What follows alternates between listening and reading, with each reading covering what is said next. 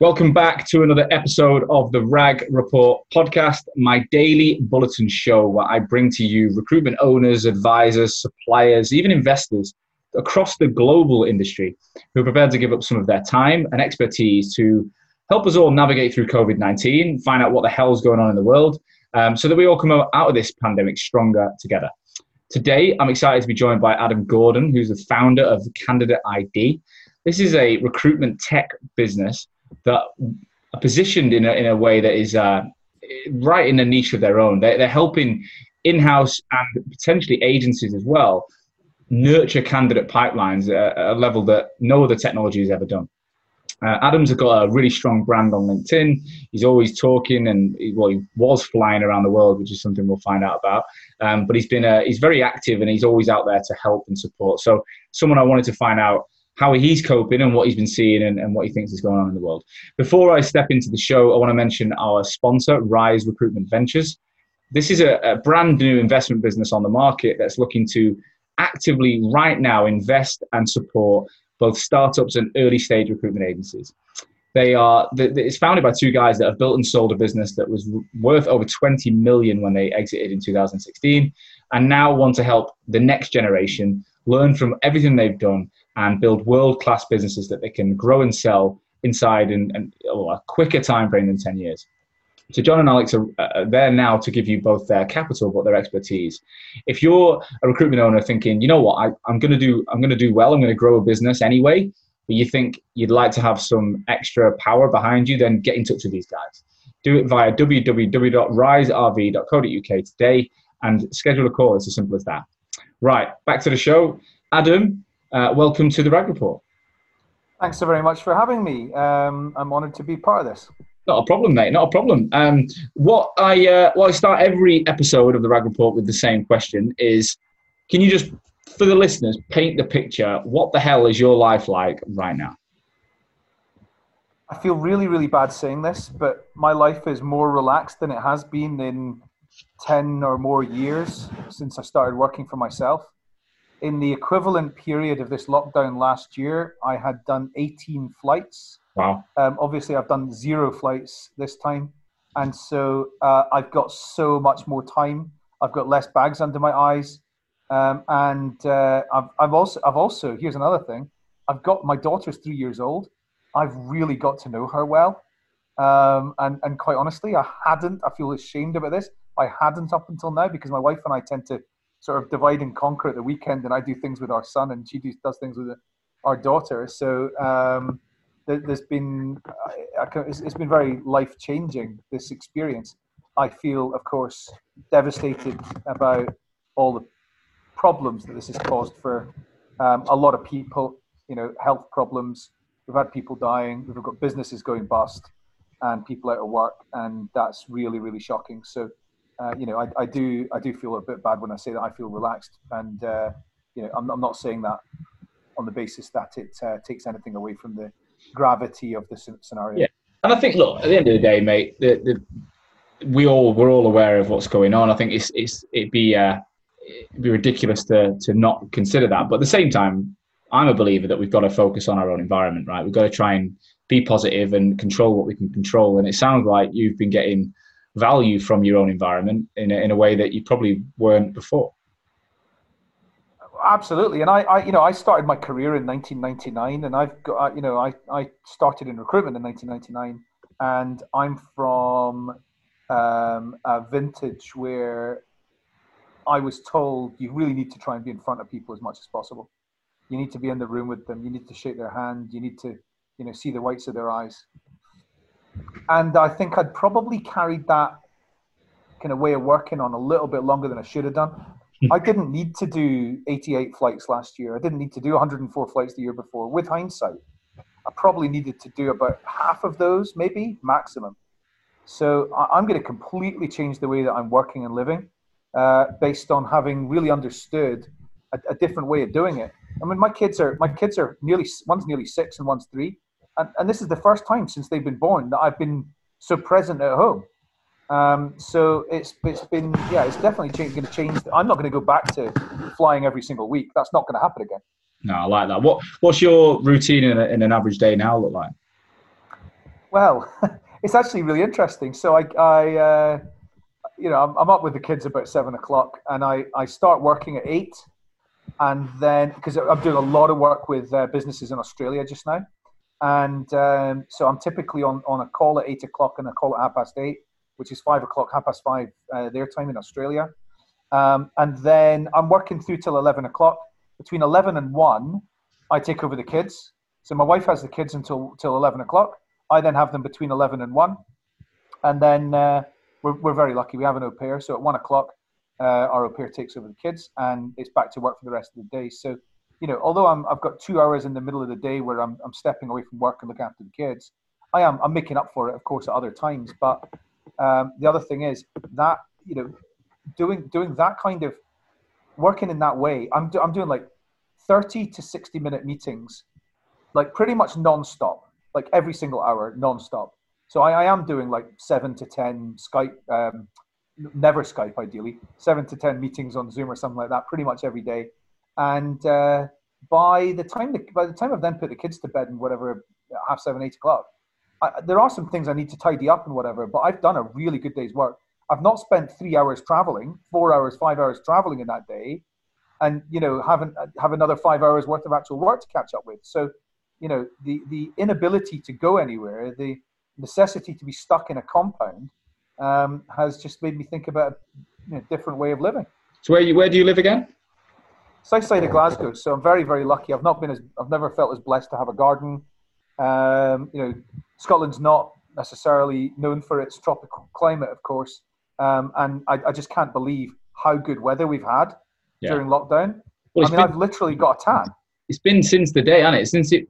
Since it closed down, we've almost had sun consistently. I mean, there was a couple of rainy days, and I feel like I've been in this room looking out that window every day. I've not got the tan that you've got, but I'll have to get working on that. But it definitely makes a difference that you can, if this had have happened in, I don't know, February or January when it was crap, or even before Christmas, it'd have been a lot different. So you talked about the travel piece. It's probably an interesting point, right? Because recruitment in general, I'm with you. Like I was trained originally in Melbourne in Australia, and I worked on a Victorian government desk. And my office was in the Rialto Towers in Melbourne. I don't know if you've ever heard of it. It's the Twin Towers, and you could walk 10 minutes up Collins Street to the government square, basically, and there was just department after department. So when I did about 18 months there, I got like a big contractor book because I just used to go and have coffee with everyone. And actually, I loved it. I put a lot of weight on drinking full-fat milk all day, but that's a different question. The coffee's good there, isn't it? Yeah, it's really good. But then when I moved to London, I joined Venquis, and I was doing IT and business change into the Lloyd's of London insurance market, and it was exactly the same. The Gherkin is just a square mile of insurance companies, all having coffees and beers from about 11 o'clock on a Monday. But so I just did the same thing. I replicated, and I chose Venquis mainly because of the way they worked. I knew it was going to be replicable, whereas other agencies even then were doing like tech international, and I was like, I can't see myself being chained to a desk. So I was trained to be face-to-face, and I spent hours face. I think I did 32 meetings in my first week at Venquis face-to-face. Nuts. But in the last year, I'd already transitioned about 80% of my stuff onto video. So I was already thinking that. How do you think the recruitment old school, if you like, you say 1999 and earlier, how do you think those on the whole are coping with this right now? Do you think there's a lot of people enjoying it in a similar boat, or is there a lot of people hating life? It's forced a lot of people to do things that are not what they're used to. And really, I've spoken to several recruitment agency owners and CEOs that I know who have said what I just said about, I've got to know my daughter better. They've got to know their kids better because they're not out from 6 a.m. until 8 p.m., 9 p.m. They're not working and living like that anymore. I think in recruitment and beyond, you've got CEOs who today are working in the way that you and I are talking to each other right now. We can, this is a podcast, but we can see each other online and whatever. Okay. So, there's going to be a lot of CEOs going, hold on, the world hasn't stopped just because I wasn't in that boardroom face to face with those people. Just because I didn't go and see my customer in, Manila or Paris or wherever. Actually, I'm getting on just as well with my customers, even though I'm not in the same room as them. And so because those people have adapted, they're going to realize there's a lot of efficiency I could create within my business from this.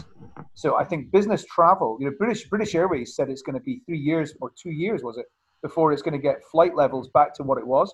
I think it's going to be 10 years before 2019 levels of flying is happening again. I think, and that's only going to be because of population increase. So I don't think that we're going to be traveling the way that we were. I don't think there's going to be a need to go and visit people the way that there was. And more poignantly, actually, for the workplace and the workforce, what this means, I think, is companies are going to be much less considering who are the best people I can hire within a 15-mile radius or a 45-minute radius of my office. They're going to be thinking about who's the best person who are the best people in the UK to do this job, or who are the best people in my time zone to do this job. Yeah. Not who can get to the office every day. Yeah. I spoke to 5 major employers last week who said they are looking at completely changing their priorities around talent pipelines. So it's not about who's local. Let's build up an addressable market of all the local talent. It's about actually who is the best talent, but across the UK. If they can get to the office 1 day a week, that's what we want. That was what one big retail company said. We're going to be instead of 4 days a week in the office and 1 from home, we're going to reverse it. We're going to want them to be in the office 1 day a week, and that might be overnight at the Travelodge the day before, the night before, on the Sunday night or on the Thursday night or whatever. But that's what 40 quid in outside of London, 50 quid. So that's not a big problem. So I think it's going to completely change the way that we structure our workforce. Yeah, I mean, I'm personally that exact same. I want to go from having we used to have this office in a space where we could fit about 15 of us, but we had about 22 people. So when everyone came, some never came in because they were traveling the world, they were copywriters and stuff. It was mainly the essential roles were like account management, sales, and a couple of internal creatives that were in the office, and the rest were people that didn't have to be.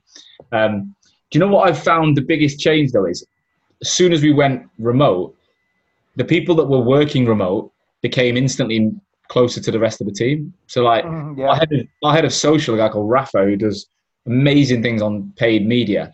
He, even though he lives in Kingston, he was basically like, he came into the office 1 day a week, and it always felt a little bit like, he's just slightly outside of the group. Like the inner jokes and everything was just not quite the same. Whereas now actually he's like, he's just one of the rest. And I think that's been great. But for me, I'm reversing it. I want to have we used to have a small office with a breakout downstairs co-working where you could go and have meetings, one-on-ones. And then I used to have to pay for a meeting room if I wanted to have a formal meeting in a nice room. Whereas I want to turn my office into the formal meeting room. Not formal, but, some dedicated cool space to have a meeting or a podcast or record video. And then downstairs, which was breakout, is where people can go and work if they come in. And so it's flipping it. So we were spending twice. We're spending on the office and on the rooms. Whereas just have one cool space and have everyone enjoying the co-working functionality. So that's my vision, is to flip even the way, not only the hours, but the way the office looks and the design of it. Why do we need everyone sat around at one table anymore? If they're not used to doing it now. So it'd be weird to go back.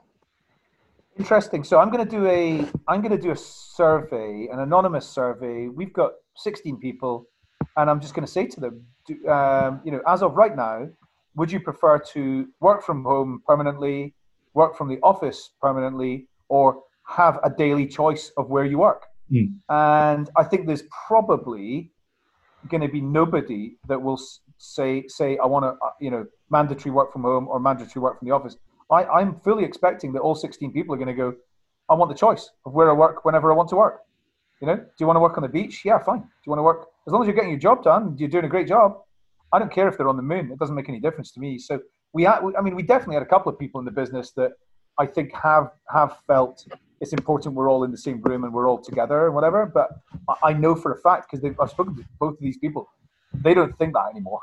A quick interruption of the episode to bring to you a message from our second sponsor, which is Odro.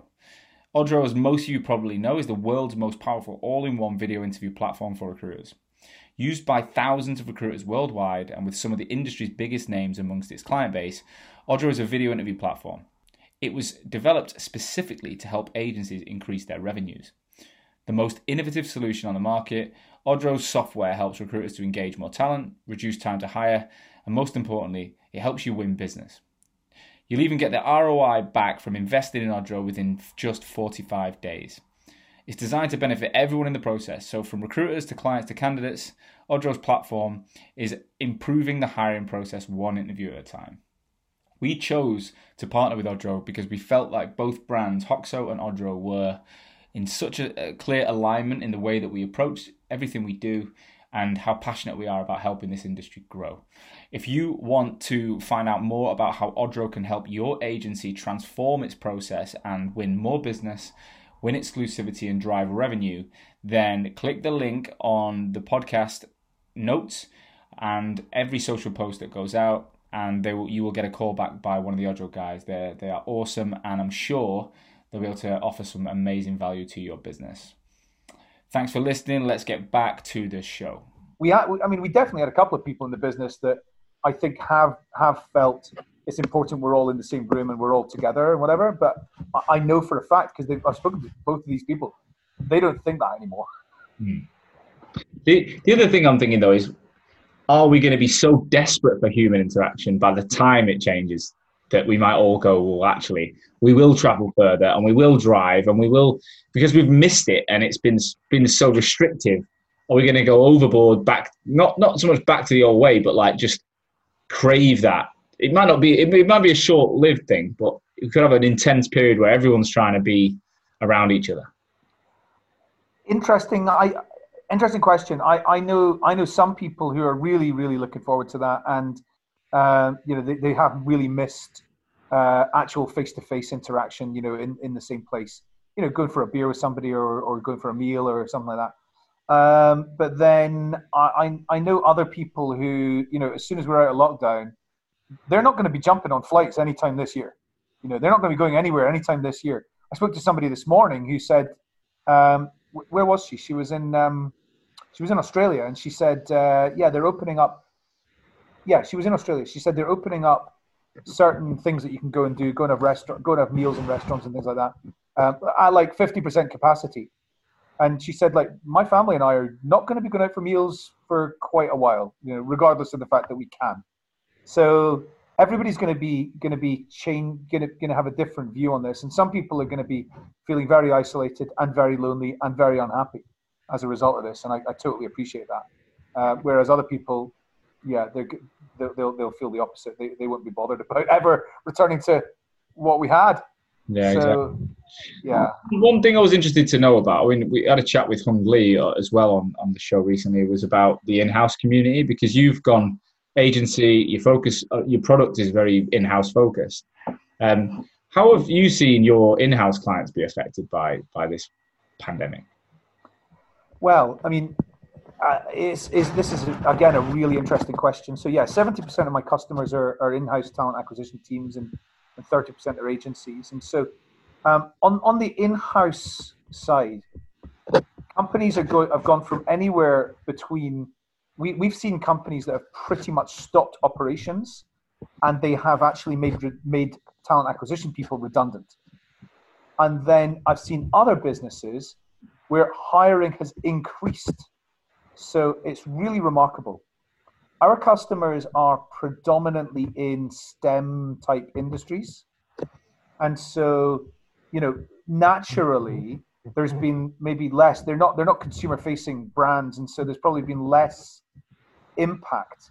You're not going to suddenly have data scientists walking around London wearing a sandwich board saying you're available. You're not going to have that now. These people are in high demand. And actually, I think because of COVID-19, a lot of companies are accelerating their tech programs. A lot of non-tech companies are accelerating the move to becoming tech businesses. So I think that, hiring in areas like science, technology, engineering, these areas, has, for a lot of businesses, it's either maintained or it's actually gone up. A lot of consumer-facing brands that are like in-home entertainment, things like Domino's, Just Eat, businesses like Ubisoft who make computer games, they're accelerating things because they think people are going to spend more time at home. And they're going to need more in-home entertainment. So it's it's definitely been interesting. But I feel awful for, of course, the people in companies where they furloughed their TA teams. They've made redundant their TA teams. But I think by the end of this year, things will start to even out. I don't believe there's going to be vastly bigger numbers of people unemployed at the end of this year compared to the beginning of this year, in the UK anyway, because we're already quite a knowledge-intensive kind of country. We're not a big manufacturing country like we once were, like Germany is, or a lot of other European countries, or the USA is. We don't make nearly as much stuff as they do. We design satellites. We do things that are, we've got a much more, using your brain type of, and selling what's in your brain type of economy than most other countries do. So I think that's one thing that probably is in our favor in the UK. And that's probably the first nice thing I've said about the UK in quite a few years, because we've had a bit of a period of... I know. Well, your product, though, so like for people that don't know, what does it, in the shortest way possible to describe it, what does it do? It tracks and scores people's interactions with your content. And so the benefits of being able to see who's clicking on your tweets, who's watching your videos on YouTube, who's looking at your profile on LinkedIn, the benefits of doing that is you can build up a really good picture every single day of who are the hot sales leads, or who are the hot candidate leads. And so what's changed since when I started in recruitment is that candidates can get, or sales prospects, but let's focus on candidates. Candidates can get a lot of information about job opportunities today. They can check out a recruitment agency's credentials. They can see their consultant's profile on social media and determine whether they think that person looks credible. They can see their recommendations on LinkedIn. They can see reviews on review sites of what it was like to work with that recruitment business. And, they don't really need to talk to a recruiter until they've decided, yes, I want to talk to that business. I want them to represent me. Whereas when I started in recruitment back in 99, I would post a 2-sentence lineage advert in the back of the newspaper, and a candidate would call me, and the first thing they would ask is that my job that you're advertising? Because if so, obviously I don't want to apply. So they didn't know anything. All they had was 2 sentences, my name and phone number. And they'd have to call me at the very beginning of their decision-making stage, decision-making process. Whereas now, they can get right through a lot of their decision-making before talking to a recruiter. So this is, I think, why we want to fill in the blanks in the background in terms of who's cold and who's warm and who's hire ready. That's the way that I categorize candidates: cold, warm, hire ready. Who's cold, warm, and hire ready based on their interactions with your content. And if recruiters are spending all their time talking to candidates who are hire ready, or maybe warm and hire ready, and they've got technology doing the heavy lifting and nurturing all those that are cold, taking the much more marketing-led approach, marketing automation-led approach, then recruiters are going to spend a lot more of their time really doing deals. So that's what Candidate ID is all about. And how have you been affected by this? Like, everyone's been affected in some way. What was the impact on your business, and how you were, because you're tech growing, getting investment, all these different things happening? Yeah, I mean, I've been lucky in a couple of regards. So we closed an investment round basically pretty much about 2 weeks into the lockdown. It was kind of signed. It was kind of signed a couple of weeks before, but like in the term sheet stage. But it all landed about 2 weeks into lockdown. So, I mean, that timing could not have been better. Yeah. That was the first thing. The second thing is that actually we spent 18 months rebuilding our product to make it much easier to use. And what we've been offering since March is a much kind of paint by numbers version of what it used to be. So a lot more people are looking at our product videos and going, "Hey, I can do that." Whereas previously they were looking at it and going, "I'm not some sort of nuclear physicist," which is what you might need to use to use the old Candidate ID, or at least some sort of serious digital marketing expert. So that was a good thing. We've had quite a few customers went on pause, customers who were at the in the sort of trial phase, or in the kind of early phase of using Candidate ID, and they could go on pause. So I'm expecting all of them to come back, kind of probably Q3, to be fair. But then we've replaced that with new customers as well. So one of the other benefits, I guess, of people not being able to travel has been a lot of people have got through their to-do list.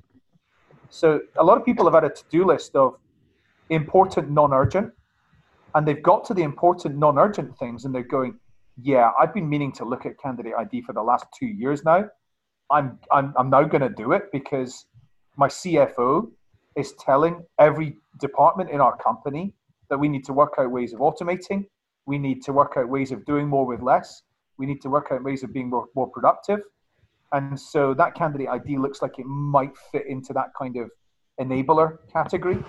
So I think, I've had a lot of sales interest as a result of organizational priorities around productivity and cost savings and things like that.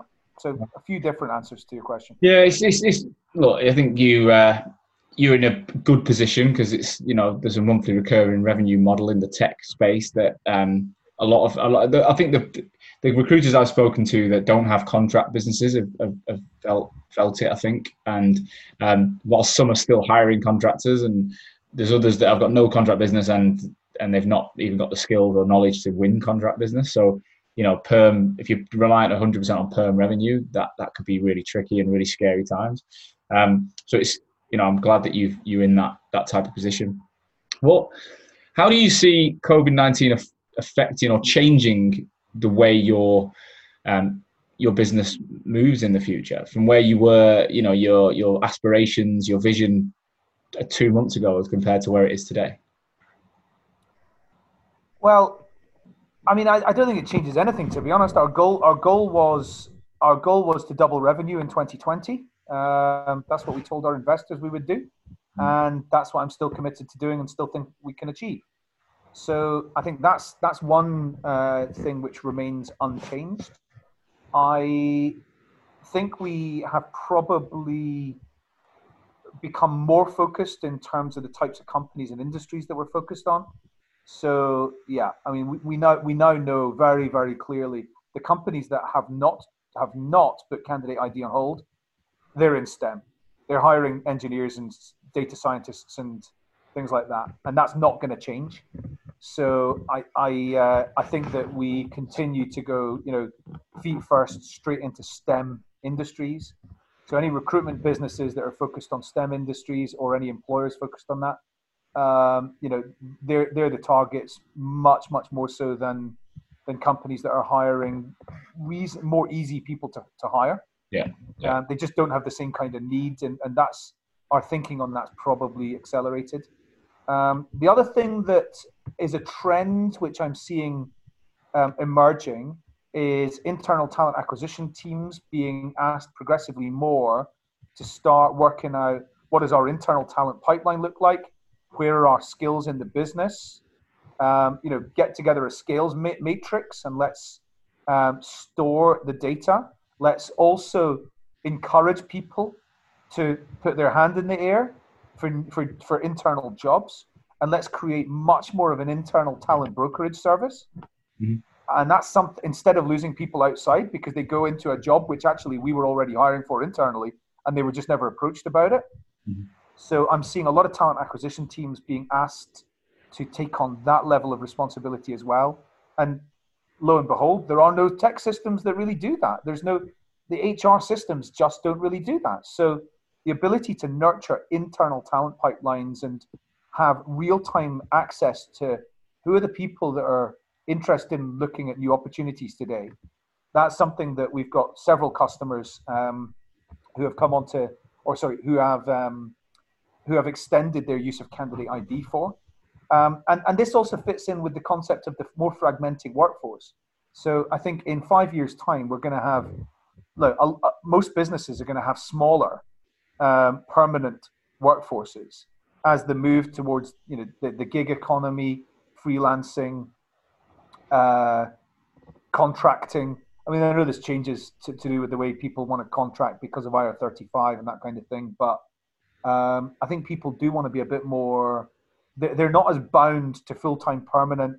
I'm on the payroll as they were before, and so as a result of that, the need to have more transparency around what is my talent pipeline, because it's going to be so much more of a moving feast than it was even 5 years ago. It's so much more dynamic than it was 5 years ago. People change jobs more often. That's another thing. People, every year that goes past, the average person is moving job 1 month faster than they were. I think it's like every 2.5 years on average, somebody moves jobs in the UK.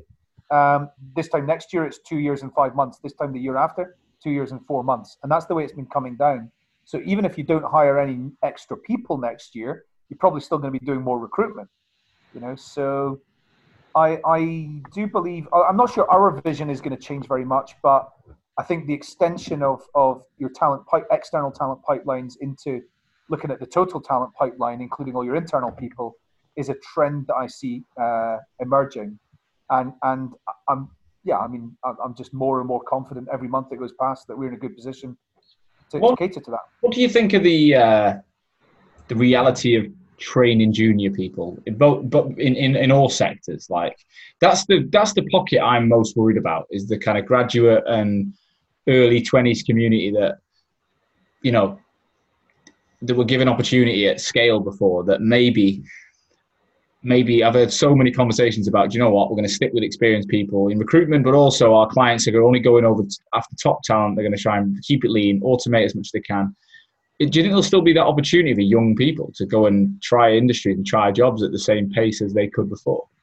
I mean, I think that, yeah, I do. I don't see that that's really going to change. I know where you're coming from, because if you look at recruitment businesses and you look at who they furloughed and who they haven't furloughed, typically they furloughed people who have got less experience.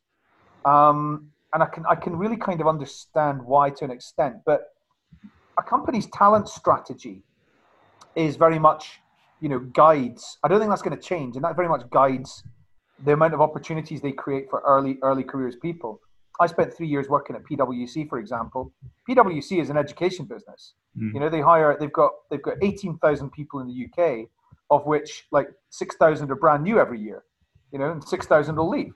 6,000 are graduates, and then 6,000 qualify, and a lot of those people move off into industry at that point.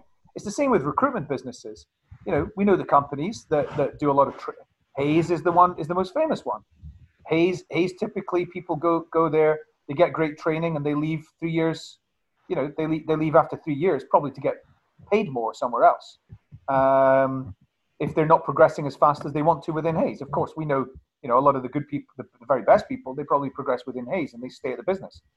But Michael Page, Reed, these companies have all got graduate programs, and I don't think that's going to change. But I do understand your point. One thing I would definitely recommend for anybody who is 30 or under is get into technology. Anybody, I've done talks at my old school. I do talks for young people occasionally, and my number one bit of advice is get into some kind of STEM industry. If you're not naturally a left-brained person and like maths and science is not your absolute forte, it doesn't matter, because tech businesses need salespeople. Tech businesses need, and you can develop, without being a technologist, you can develop like a lot of expertise in the tech industry that will keep you very safe in a future career. So I'd far rather be in something like, tech sales today than selling, a lot of other more traditional industries, which are maybe going to be less needed in the future. Yeah, and I guess that goes for recruitment businesses focusing on tech and tech industry as well, right? It does. Adam, that's all I've got time for today, but thank you so much, mate, for taking the time out. I'm glad that personally things are going well for you, and let's check in again soon. Are you open to any of my listeners reaching out if they want to find out a bit more about Candidate ID or just pick your brains on stuff? Absolutely. I'm very easy to find online, and in terms of the fastest way to make contact with me, adam@candidate.id. Wicked. All right, I'll get people doing that. Thank you, and we'll check in soon. Guys, Hope you enjoyed another episode of the Rag Report. As I always say, I don't charge you to listen, but I do ask for one favour, and that is that you share this episode. You pass it on to a friend, a colleague, someone you think in our industry will benefit from hearing these stories on a day-to-day basis. In the meantime, I want you to stay safe. I'll be back again tomorrow, but stay safe. Keep in touch with the right people. Keep focused, keep positive, because we'll get through this together, and I'll see you soon. This podcast is brought to you by Hoxo Media. We are the world's #1 inbound marketing agency exclusively focused on helping the recruitment industry. Myself and my business partner started the business in 2017, having been recruiters for 7 years before. We felt that the recruitment industry back then needed to change, and that marketing was going to play a huge role in the way that new and existing recruitment organizations won business and stood out in such a crowded marketplace. In 3 years, we've now worked with over 200 organizations around the world. We reach a huge audience with both this podcast and content online, and we have over 55 recruitment agencies right now we're managing the marketing for. So that involves strategy, content creation, distribution, systems process, and leads generated. Having been recruiters and marketeers, we can not only build your brand, but we're also able to connect it to your sales team and ensure that leads are generated as a result of marketing. There's a clear ROI that leads to sales activity. But we also understand recruitment businesses. That's small businesses, medium-sized businesses, large businesses, in all sectors. We understand you, we've done the job, and we can build campaigns that are super relevant to what you need as a business right now. We've also recently launched the Hoxo Academy, which is designed to help recruitment owners, recruiters, and marketeers learn from the work that we do so that you can action some of this stuff in-house on your own. The Academy has been launched in May 2020 and has already had an amazing response from the market, and it's only going to grow one way. So if you're interested in either having Hoxo support you build your marketing as a supplier that acts as part of your team, or you want to be trained by us on how to do it yourself, then get in touch. Visit www.hoxomedia.com and register your interest on our homepage. We will then get back to you within 24 hours and arrange an introductory call. Thanks again for listening to this show. Every single one of you means so much, and we will see you again soon.